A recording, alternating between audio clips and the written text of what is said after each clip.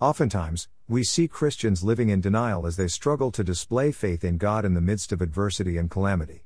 These believers have been taught to deny reality and confess positively always, as a demonstration of faith in God. The mere acknowledgement of their situation is deemed a lack of faith. Thus, when such people are sick and you ask them how they're feeling, they tell you they're fine or they're strong, even when they're terribly down and need urgent help. When they're broke, they tell you they're rich, even while coming to borrow money from you. They deny and refuse to accept medical diagnoses as not being their portion, and most of them refuse the treatments offered thereafter, while clinging to their faith. Is faith a denial of reality? Does the acknowledgement of a difficult and challenging situation amount to a lack of faith? Can faith coexist with the acknowledgement of reality? We shall examine the Scriptures to answer these questions. Scripture teaches us that faith is the substance of things hoped for, the evidence of things not seen. It is believing God's report and His promises of supernatural intervention and victory for those that trust in Him. Biblical faith is having full confidence in God's Word and in His ability to make good His promises. When a believer is confronted with a problem that's beyond his natural abilities to resolve, he has the promise of God to expect divine help in time of need. Taking God at His word and expecting supernatural help in the midst of trouble is called faith. Hebrews 11:1 Now faith is the substance of things hoped for, the evidence of things not seen.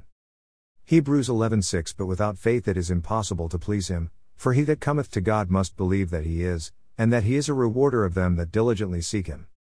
Hebrews 11:11 Through faith also Sarah herself received strength to conceive seed, and was delivered of a child when she was past age, because she judged him faithful who had promised. Hebrews 11:32 And what shall I more say? For the time would fail me to tell of Gedeon, and of Barak, and of Samson, and of Jephthah, of David also, and Samuel, and of the prophets. Hebrews 11:33 Who through faith subdued kingdoms, wrought righteousness, obtained promises, stopped the mouths of lions. Hebrews 11:34 Quenched the violence of fire, escaped the edge of the sword, out of weakness were made strong, waxed valiant in fight, turned to flight the armies of the aliens, NKJV.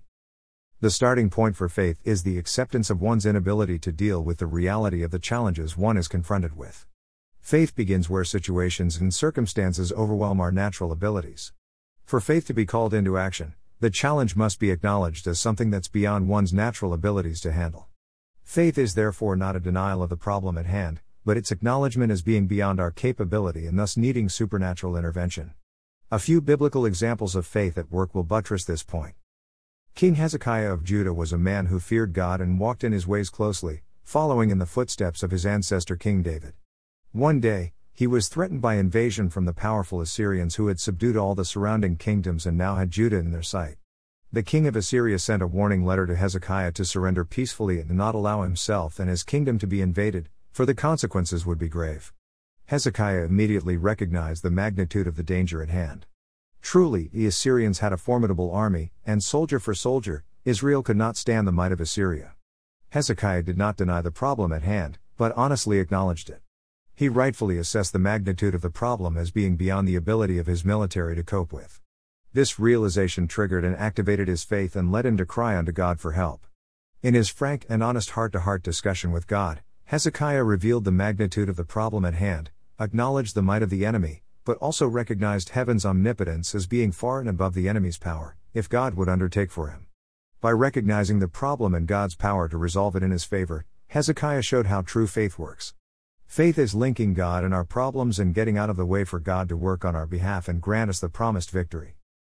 2 Kings 19:14 And Hezekiah received the letter from the hand of the messengers, and read it, and Hezekiah went up to the house of the Lord, and spread it before the Lord. 2 Kings 19:15 Then Hezekiah prayed before the Lord, and said, O Lord God of Israel, the one who dwells between the cherubim, you are God, you alone, of all the kingdoms of the earth.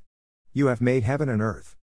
2 Kings 19:16 Incline your ear, O Lord, and hear, open your eyes, O Lord, and see, and hear the words of Sennacherib, which he has sent to reproach the living God. 2 Kings 19:17 Truly, Lord, the kings of Assyria have laid waste the nations and their lands. 2 Kings 19:18 And have cast their gods into the fire, for they were not gods, but the work of men's hands, wood and stone. Therefore they destroyed them. 2 Kings 19:19 Now therefore, O Lord our God, I pray, save us from his hand, that all the kingdoms of the earth may know that you are the Lord God, you alone.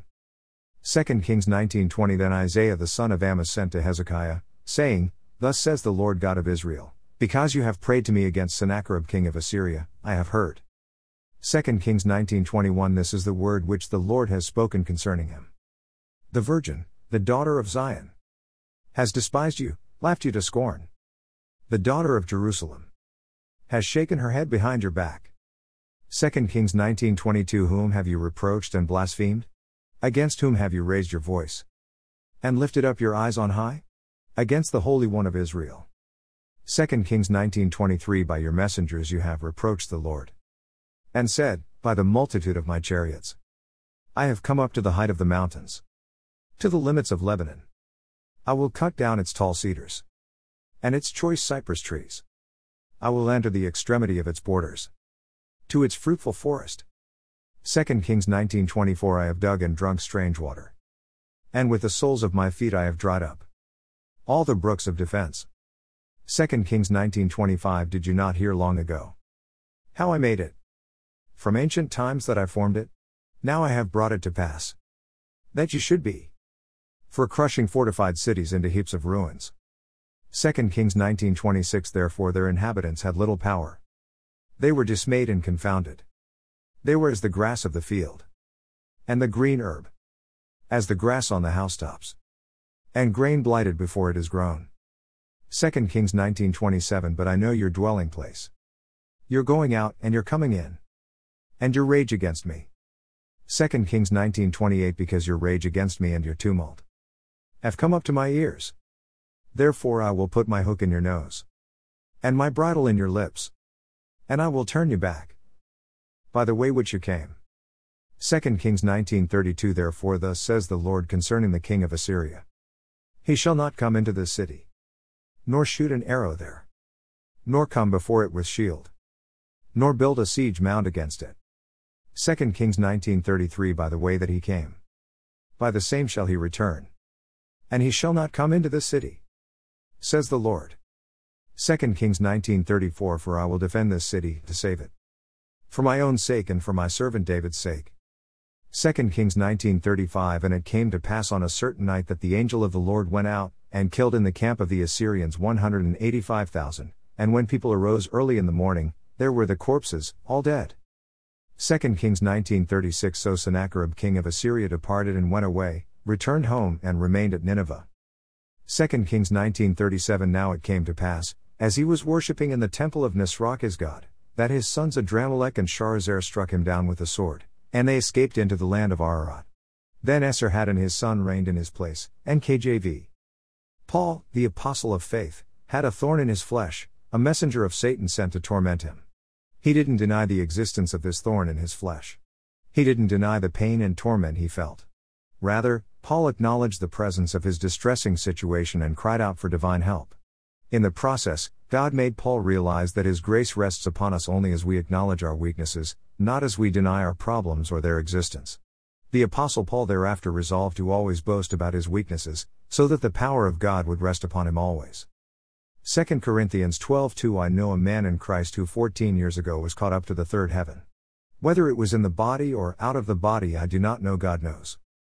2 Corinthians 12:3. And I know that this man, whether in the body or apart from the body I do not know, but God knows. 2 Corinthians 12:4. Was caught up to paradise and heard inexpressible things, things that no one is permitted to tell. 2 Corinthians 12:5. I will boast about a man like that, but I will not boast about myself, except about my weaknesses. 2 Corinthians 12:6. Even if I should choose to boast, I would not be a fool, because I would be speaking the truth. But I refrain, so no one will think more of me than is warranted by what I do or say. 2 Corinthians 12:7. Or because of these surpassingly great revelations. Therefore, in order to keep me from becoming conceited, I was given a thorn in my flesh, a messenger of Satan, to torment me. 2 Corinthians 12:8. 3 times I pleaded with the Lord to take it away from me. 2 Corinthians 12:9. But he said to me, My grace is sufficient for you, for my power is made perfect in weakness. Therefore I will boast all the more gladly about my weaknesses, so that Christ's power may rest on me. 2 Corinthians 12:10. That is why, for Christ's sake, I delight in weaknesses, in insults, in hardships, in persecutions, in difficulties. For when I am weak, then I am strong. NIV. When one is sick or has suffered a misfortune, faith is not denying the existence of the sickness or the misfortune. That is denialism, not faith. True faith is acknowledging the problem and then going beyond that to cry for God's promised intervention. Each time the prayer of a saint reaches God, he asks what we'd have him do on our behalf. Blind Bartimaeus acknowledged his blindness and wanted his sight back.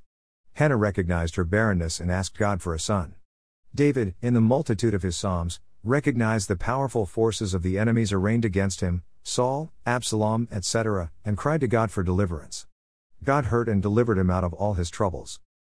Psalms 34:4 I sought the Lord, and he answered me, he delivered me from all my fears. Psalms 34:19 Many are the afflictions of the righteous, but the Lord delivers him out of them all. NKJV. There was a time Jesus healed a man who was blind. After touching the eyes of the blind man, the Lord asked him to describe how he could now see things. He responded by saying he could see people walking as trees. That was a sincere declaration because that was how he could see things. Jesus knew the man's healing wasn't perfect yet, and had to touch his eyes a second time, leading to a perfect restoration of his sight. By admitting to Jesus what he could actually see, his reality, rather than what he was expected to see, the imperfectly healed blind man had an opportunity for a second and perfect healing. Imagine if he had denied reality by telling Jesus he could see perfectly after the first touch. He probably would have gone on in his faith seeing men as trees. But, by acknowledging his reality and confessing how things were with him, this man got perfect healing. St. Mark 8:22 They came to Bethsaida, and some people brought a blind man and begged Jesus to touch him. St. Mark 8:23 He took the blind man by the hand and led him outside the village. When he had spit on the man's eyes and put his hands on him, Jesus asked, Do you see anything? St. Mark 8:24 He looked up and said, I see people, they look like trees walking around. St. Mark 8:25 Once more Jesus put his hands on the man's eyes. Then his eyes were opened, his sight was restored, and he saw everything clearly. NIV. Child of God, don't let anyone make you look faithless for acknowledging your reality. If you have been prayed for over an illness and you don't feel better, don't try to please anyone by falsely saying you're better. That's not a declaration of faith but a denial of reality. God does not expect us to confess the opposite of what's happening to us just to please Him or anyone. Our demonstration of faith is in taking our problems to God in prayers, and in presenting ourselves before God's anointed servants for deliverance, healing, etc. That we come before God or His anointed servants believing He's able to make us whole is our display of faith. We have played our part. When God heals us, we're supposed to mend and get well, and when we're well, we'll feel well. When a demon-possessed person was brought to the apostles of Christ and was neither delivered nor healed, Jesus didn't blame the sick person for lacking faith. He didn't expect the sick person to go away confessing he was healed when he wasn't. That would be denying reality. Instead, the Lord blamed the apostles for their lack of faith in not healing the boy. If the apostles had the power and faith to heal the boy should have been healed, having had enough faith to present himself before servants of God for healing. Don't die in silence confessing you're well when you're not. If you were healed you would become well and you would feel well. There's no one in the Bible that was healed miraculously that didn't become well immediately thereafter. God's healing power is real. He doesn't need us faking we've been healed when we're not. It's bearing false witness to God's omnipotence to claim healing and wellness when your body is still riddled with disease and its evidence. True divine healing shows, and is evident for all to see. It doesn't need to be assisted by false declaration of wellness in positive confessions when healing has not taken place. Matthew 17:14 And when they had come to the multitude, a man came to him, kneeling down to him and saying, Matthew 17:15 Lord, have mercy on my son, for he is an epileptic and suffers severely, for he often falls into the fire and often into the water. Matthew 17:16 So I brought him to your disciples, but they could not cure him. Matthew 17:17 Then Jesus answered and said, O faithless and perverse generation, how long shall I be with you? How long shall I bear with you? Bring him here to me. Matthew 17:18 And Jesus rebuked the demon, and it came out of him, and the child was cured from that very hour. Matthew 17:19 Then the disciples came to Jesus privately and said, Why could we not cast it out? Matthew 17:20 So Jesus said to them, Because of your unbelief, for assuredly, I say to you, if you have faith as a mustard seed, you will say to this mountain, Move from here to there, and it will move, and nothing will be impossible for you. Matthew 17:21 However, this kind does not go out except by prayer and fasting. NKJV. In summary, faith is trusting God to intervene in our circumstances for good. It is having confidence that God is able and willing to do unto us as He has promised. Our act of faith is to present ourselves and our problems before God, and beseech Him unceasingly to intervene. When God does intervene, either directly or through His anointed servants, our situations will definitely change. However, we should not confess we're well when we're not yet well. We should not deny our reality before our change comes. It's okay to tell God exactly how we feel. We confess our reality before God, not our expectations. Faith holds unto God until change comes. Like blind Bartimaeus, our cry for help should be louder and louder until Jesus stops and asks what we would have Him do. Don't therefore let anyone tell you to confess you're well when you're not. When God heals you and you're well, you will be well indeed and won't need to make false declarations of wellness. Making false declarations of wellness when you're not well is fake, not faith. Don't bear false witness against God's omnipotence by claiming what He hasn't done yet. Keep believing and keep trusting until He does it. Only then can the weak truly say He's strong.